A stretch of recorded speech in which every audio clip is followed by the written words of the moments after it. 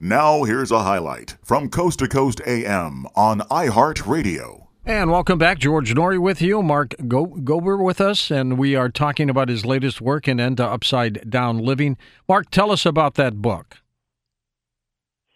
So the book is centered around a single question. My first book, End to Upside Down Thinking, was centered around the question, does the brain create consciousness? And I argue, no, it doesn't. Second book is, well, if we assume that the brain does not create consciousness, how would we live? And the way I phrase it in the book is, what is the overall intention of your life?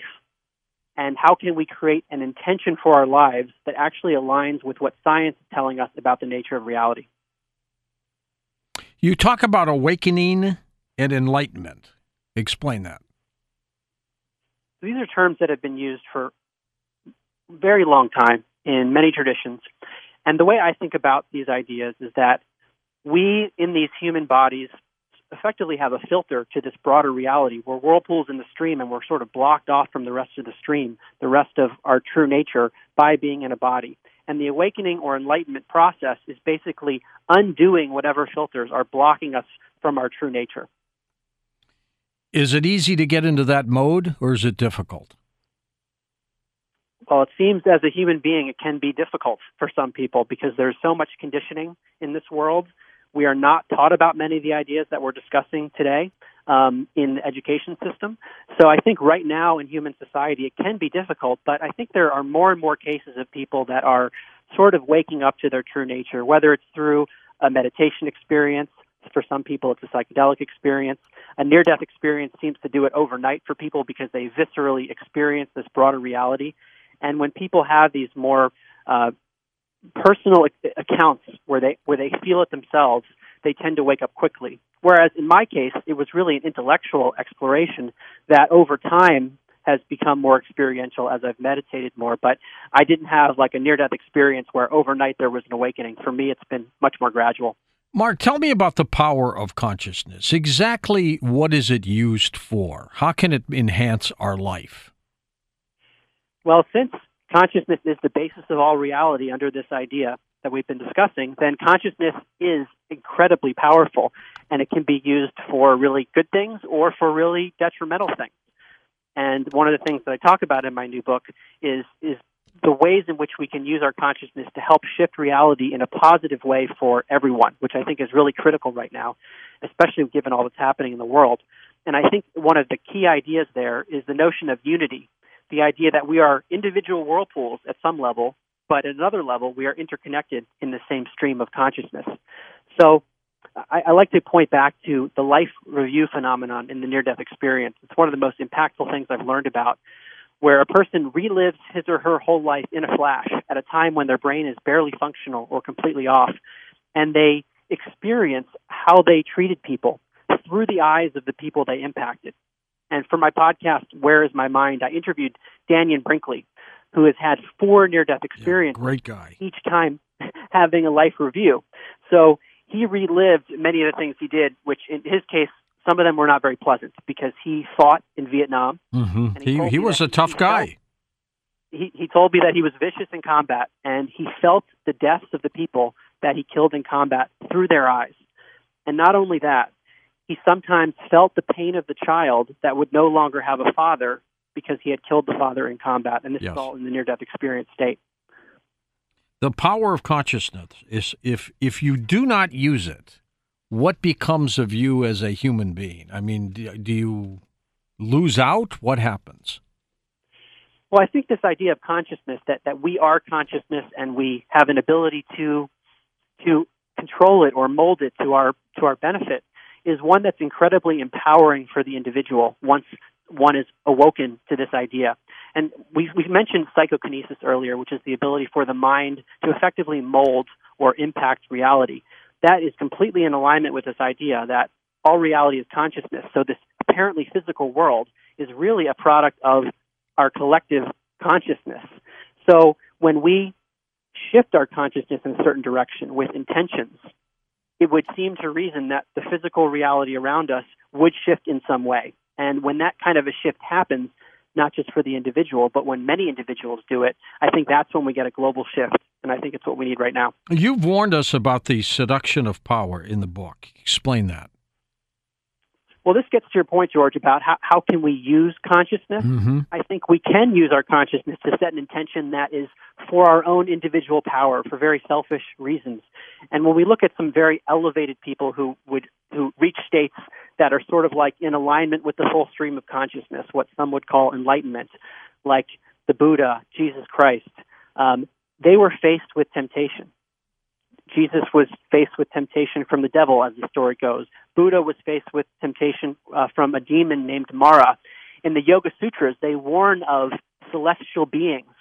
And one of my favorite stories is from Dr. David Hawkins, who's famous for writing the book Power versus Force, but he was also a very, I think, enlightened person. He said when he reached higher and higher levels of consciousness where he was sort of uniting with this broader stream and feeling the oneness, he was faced with a temptation where this knowingness, apparently from an external source, came to him and said, "You've transcended your personal karma. All power is yours. You can take it."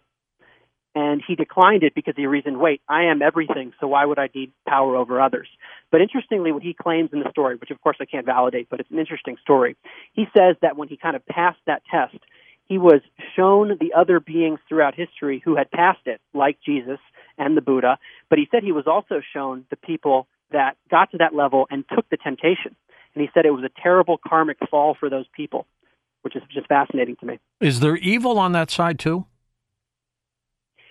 Well, it seems like we live in there is this one universal consciousness that has an infinite amount of diversity. That's kind of the duality that we live in, where there is at one level unity, but at another level there isn't unity, and there's separation. And within that separation, there's a variety of benevolence, and I think there is some what we would call darkness, which to me is a veiling of the pure state of consciousness. So to use an analogy, if consciousness is like the sun, it's always shining rays. But when we have lots of clouds blocking the sun, then we don't experience that consciousness. And that's where maybe the darkness comes from. It's a lack of tapping in. And that's where maybe we have malevolent or what we would call bad behavior. Mark Gober with us. We'll take calls next hour with Mark. What about karma? Where does that fit in? You know, the old saying, what goes around comes around. But how does karma fit into this? Well, it's just fascinating to me that we're even talking about this, because if you had asked me a few years ago before my research into the science, I would have said karma's just wishful thinking. It's not part of the universe. And now when I look at things like the Life Review, where people relive their lives and experience how they impacted people, they feel the negatives that they inflicted on people, and they feel the joy. And the fact that we see a lot of evidence for reincarnation, like children who have past life memories and other areas as well, it suggests that karma really could be part of this whole system, where the Life Review might be basically our way to see how we performed in this physical realm, and we get to see in the ways in which we evolved. So David Hawkins, to go back to him, I mentioned him a lot in my second book. Yeah. He says that we are all karmic wind-up toys let loose. And that's what many of the spiritual traditions say, is basically we're the product of many, many lives that impacts the reality that we experience, so that we can have new learning experiences to evolve at the level of our consciousness. How can we use consciousness in a positive way to enhance our life, especially now when everything seems to be so screwed up? It's a great question. I think first and foremost is to understand the nature of reality, to understand that science is suggesting, and many direct experiences people have, this is all pointing to the idea that our existence is beyond this physical body and that we are interconnected. So to start there and say, wait a second, whatever we're taught in the mainstream education system, the mainstream media, it's not the full picture. It's not the updated picture based on what science is showing us. So I think when we tap into understanding that this physical reality is not all there is, number one, it takes some of the pressure off. And number two, I think it impels us to want to help others, because at some level, another person is a version of us. Because if we're all connected as part of this individual, this one mind consciousness, then helping others becomes an imperative. Actually being altruistic towards others is a form of selfishness at the level of the one mind. The last few words in the book, in End to Upside Down Living's title, says, "Save the human species." Tell me about that. Well, when we look at the problems in the world today, whether they're geopolitical, violence, There's a lot of social unrest at the moment. To me, when I look at those problems, they almost, if not always, stem from a misunderstanding of reality. People are typically acting from this assumption that we are separate from each other and that we're finite beings. When you die, it's over. There's nothing beyond this body. So if we fix any of the individual quote-unquote problems we see in the world today, I think it's sort of like a Band-Aid. It's fixing the symptom without curing the disease. And the disease to me is the misunderstanding of reality. And by understanding what reality is, we can therefore then align our compass for our life, set an orientation for how we want to live. And to me, when enough people do this potentially, that would be enough to shift the reality that we're in, such that we live in a much, I think, better society. Has this belief system now that you've developed over the last few years changed you, made you a better person? It's changed me dramatically. So I did think of myself as a good person before I got into all this stuff. I just thought life was meaningless, because if you think consciousness comes from the brain, then what happens when the brain shuts off? When you die, there's no consciousness. There's no memories. There's no feelings, no thoughts. And therefore, I reasoned life did not have any meaning. We live in a random universe. We could create meaning while we're living, but when you die, it's over, and that's it. And I know a lot of really smart people who are friends of mine and lots of smart academics who subscribe to that belief system, because it logically follows, I think, that it's hard to find meaning, if it's not impossible to find meaning, if you think consciousness comes from the brain.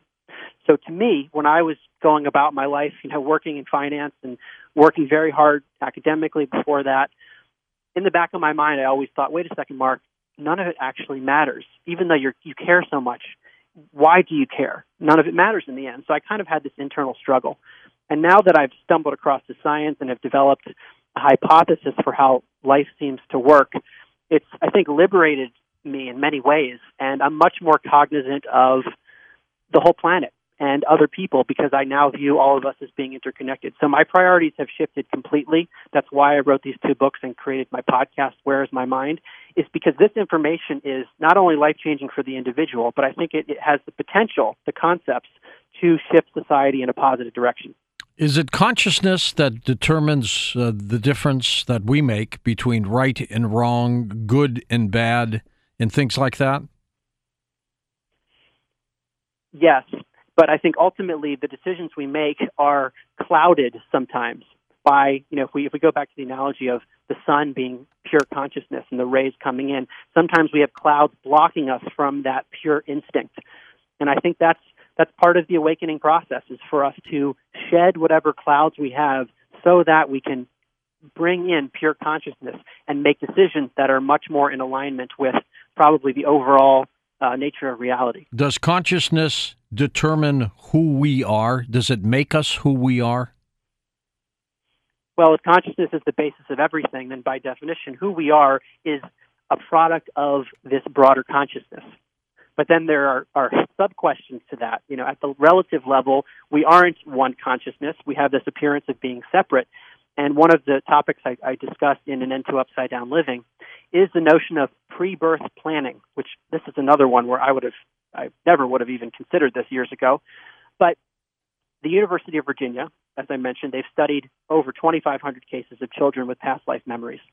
What they find in a subset of those cases is that the children have intermission memories between lives, which sometimes includes encountering intelligent beings, just like what's reported in near-death experience, but also choosing their parents.